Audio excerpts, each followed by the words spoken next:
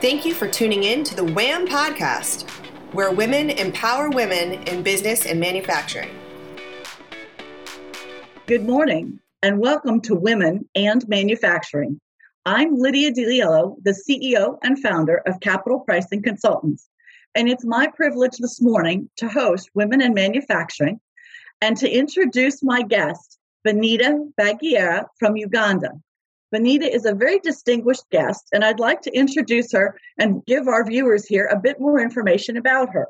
Benita was the winner of the Judges Award in Kenya in 2018 and nominated in 2018 for the Upstream Woman of the Year Award for the Oil and Gas Awards, and she was nominated again in 2019 and won it. So we have with us a woman who is in the oil and gas industry in Uganda. Very impressive. Benita, welcome to the program. Thank you, Lydia. Thank you. I'm glad to be able to speak to you and to speak to your audience. Well, we're delighted to have you. So, Benita, help myself and our audience understand a bit about business in Uganda and help us set the stage a bit, if you would.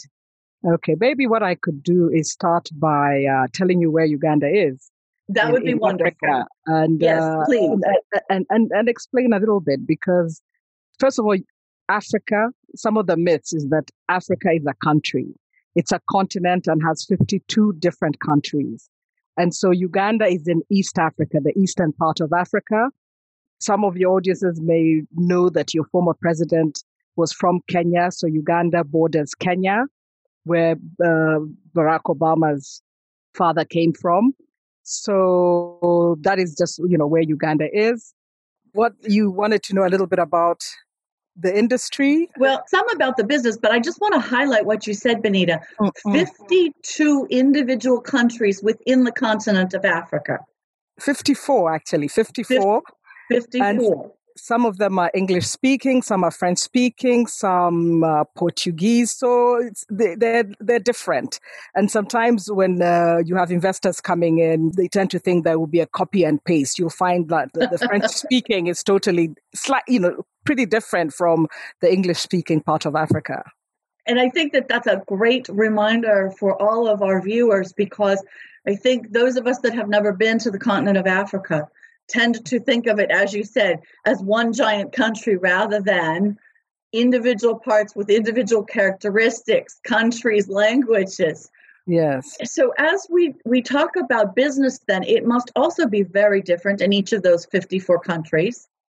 Tell us about what business is like, especially for a woman in Uganda and in the oil and gas industry, which in the United States we would consider very much male-dominated and in the southern part of the United States, if you will. Well, the oil and gas industry is not only male-dominated, but it's also new in this industry. So you don't even have a lot of Ugandan male in the industry, let alone have women in the industry. Uganda discovered oil in 2006. We have commercially viable oil. There's about 6.5 billion barrels. So it's new. We're building a pipeline, a heated pipeline. I think it's probably the longest heated pipeline. It's about 1,400 kilometers. So we're putting up a lot of infrastructure, a lot of roads. We're building a refinery. We're building an international airport where the oil is in Hoima in Western Uganda. So it's a new industry in Uganda. It's a new industry in East Africa, in Kenya, in Mozambique, in Tanzania. There's a lot of gas in Tanzania. So it's very new for us. So especially having a woman in that industry, in a new industry that is still a mystery to us, is very, very, very unique. And it's exciting for me. And it sounds, so when did you found your company? I founded it in 2016 with a high school friend from Norway, which was very helpful because Norway has experience in oil and gas industry. And I thought I would tap into their experiences. So I founded it in 2006. Have no background in the oil industry. I am not an engineer. Just jumped into the deep end. I knew that was the future. So I just got into it and decided that this is an industry I wanted to get into. Extractives, actually, not just oil and gas, but I'm also interested in natural resources. I knew that this is the future. So I decided to just get into it. And I've been, it's pretty much been self-taught. I've taught myself. I attended conferences. I asked whoever I could about the industry. And so it's been a very, very interesting journey. And along the way, I've partnered with some American companies like Emerson, which is a Forbes 500 company that manufactures automation and various products. I've partnered with some Norwegian companies and other companies to come into this market. There's a lot of international companies that have come in, like I said, because it's a new industry. So we are partnering or having a lot of international companies coming in that have vast experience. We have American companies. You have your Halliburtons. You have different American companies that are here as well. And it sounds like, Benita, I know when you and I spoke before, you had mentioned to me that there are specific government guidelines relative to how international companies can come into Uganda to participate into this marketplace.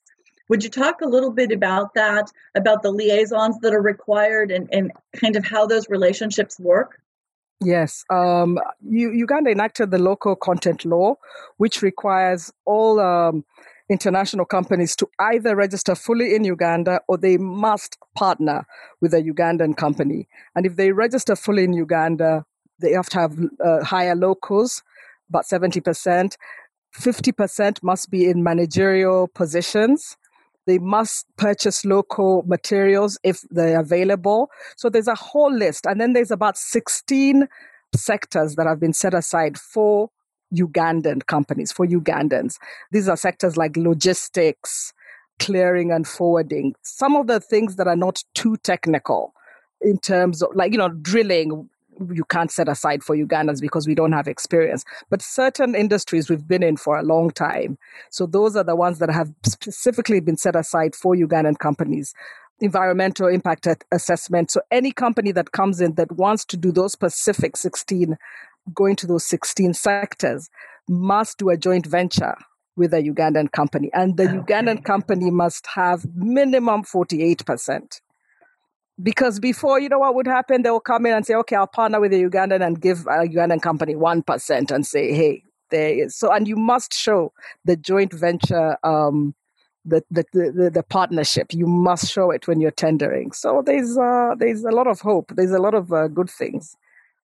And it sounds like the government has done an excellent job of really encouraging investment, but at the same time balancing the needs and the growth opportunities for the Ugandan marketplace and economy so that always there is a good fit both culturally as well as economically to ensure that the growth happens in a positive way for the community and it isn't just for the investors from a financial standpoint.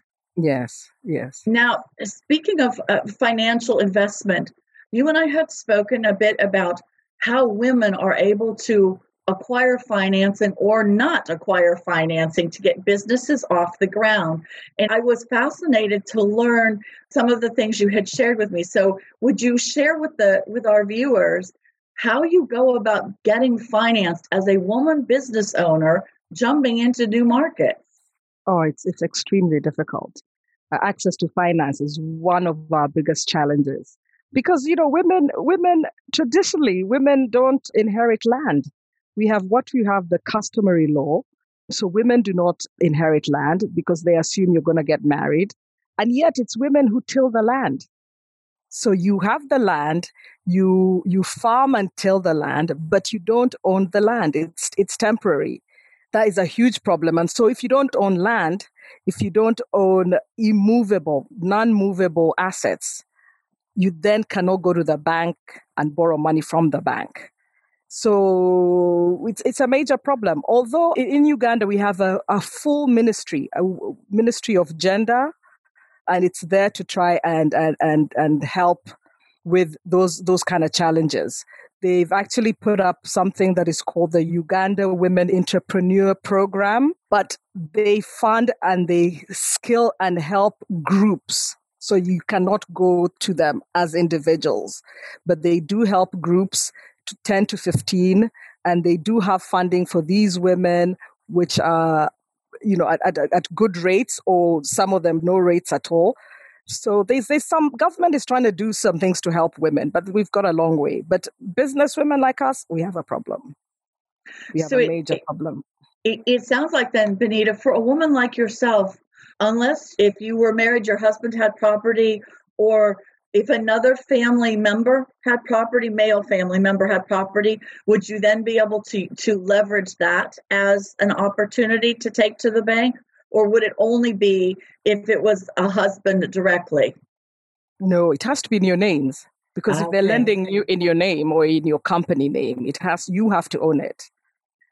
So that makes it particularly challenging then.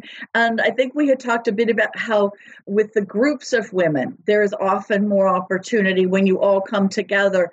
But again, each of those women has to bring in some form of an asset, correct? Something, No. no, not in that case. Like I said, Uganda, has put together these programs where these women, if you're 10 to 15 women and you're in groups, you do not have to put up assets. You sort of become your each other's keepers. Make sure that you pay back. So you don't have, that's the advantage. Then you don't have to own property or land to put up as collateral. Okay.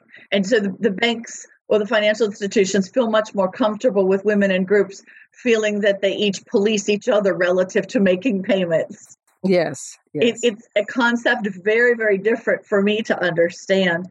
Okay. Do you feel that when you've gone to the bank, is the scrutiny the same for you, Benita? So I understand the part relative to the financing itself, but are you required to file any kind of different paperwork than a man is to start a company or to maintain a company?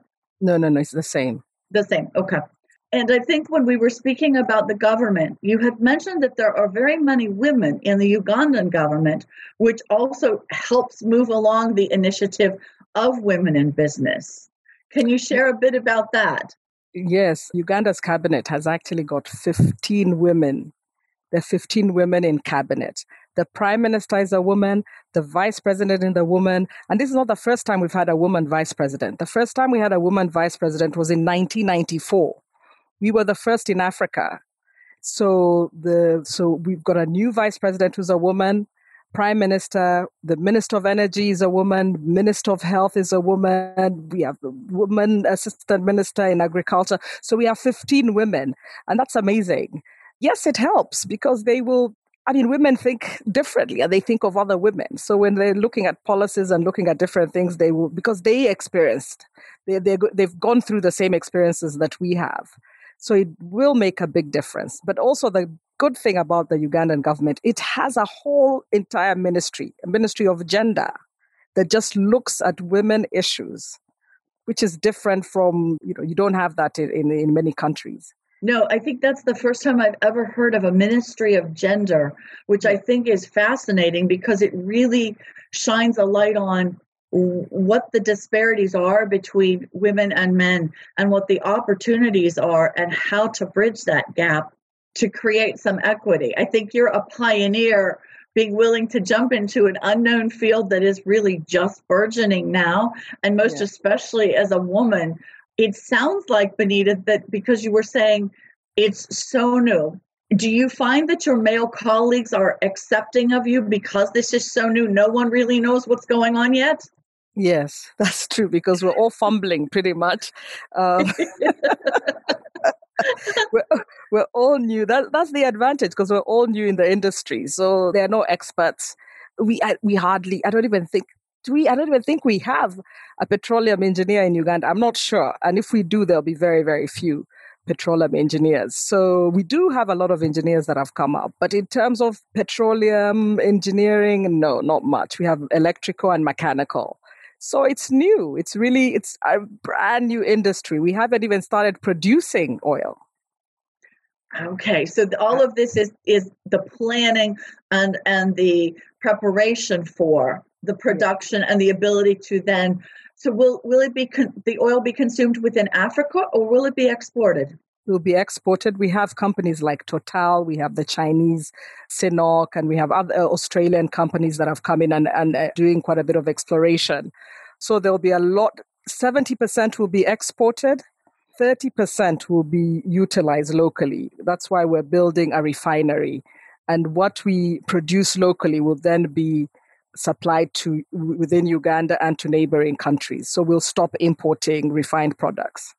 That's fantastic. And any idea approximately when you'll start your production? 2025. 2025.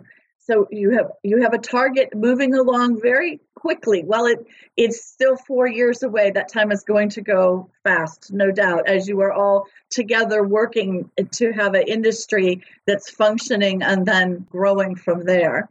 Yes. And remember, Uganda is landlocked. It's landlocked. It's like in between Kenya and Tanzania.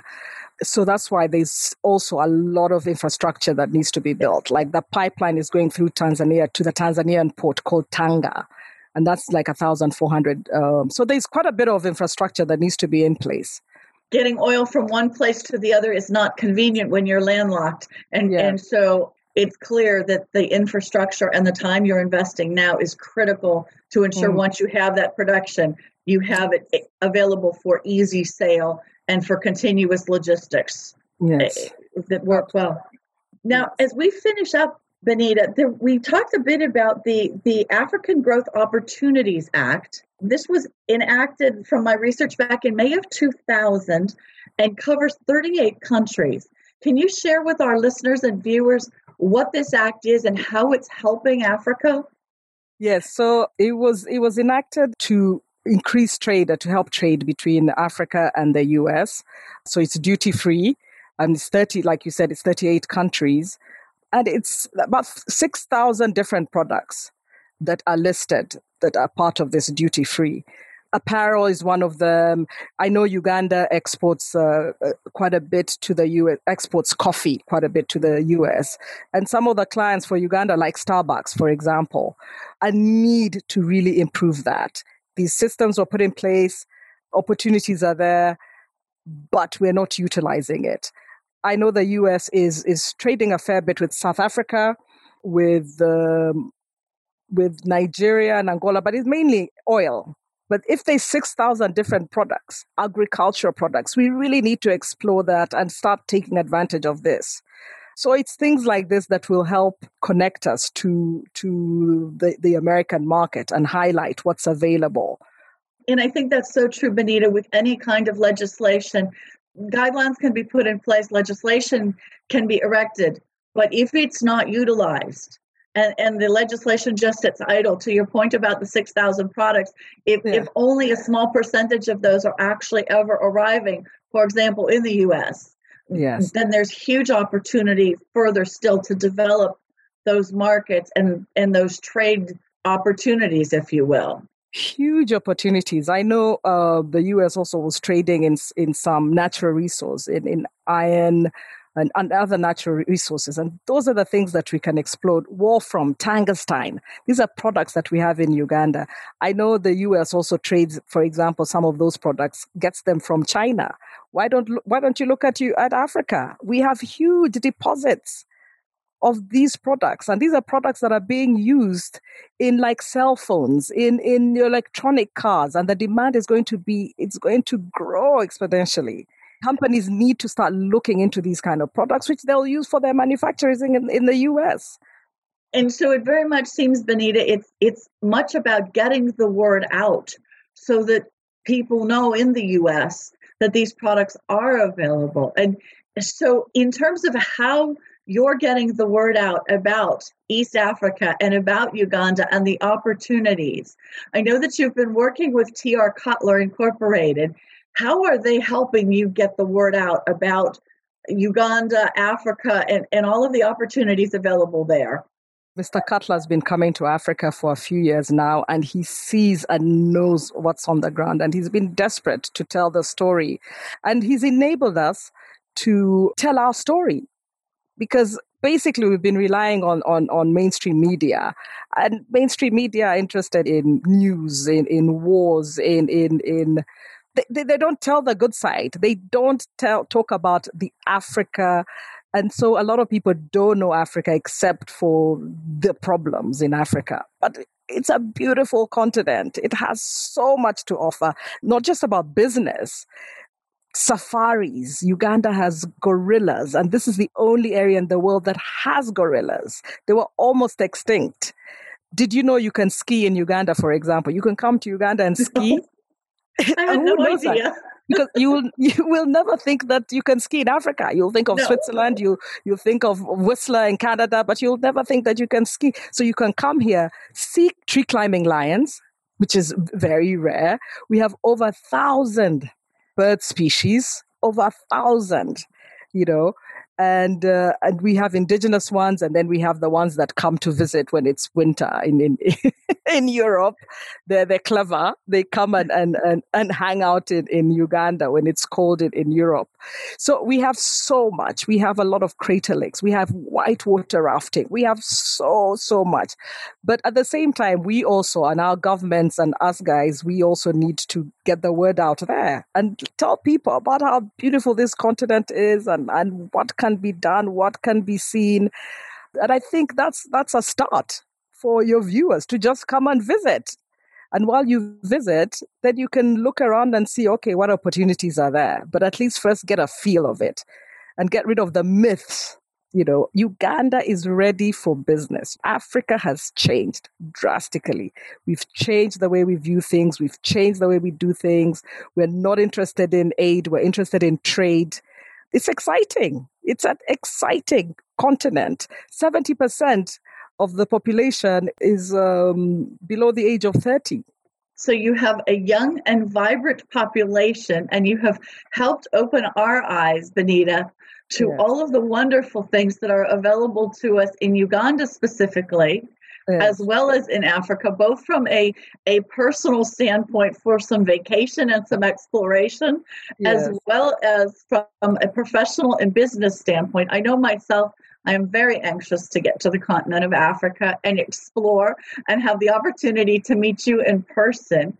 So I cannot thank you enough today for your time and exposing all of us and sharing with us your experiences as a businesswoman in Uganda. And as we close out our podcast today, visit Jacket Media Company and listen to all 5 of our manufacturing podcasts that are available to you, including Manufacturing Talk Radio, the Women in Manufacturing podcast, which we are, Manufacturing Matters, Hazard Girls, and Manufacturing Partnerships, Making Waves.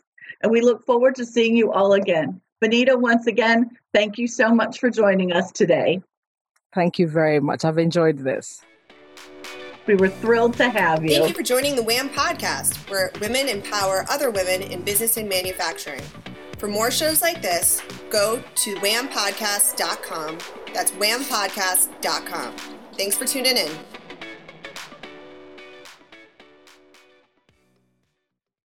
This podcast is a part of the C-Suite Radio Network. For more top business podcasts, visit c-suiteradio.com.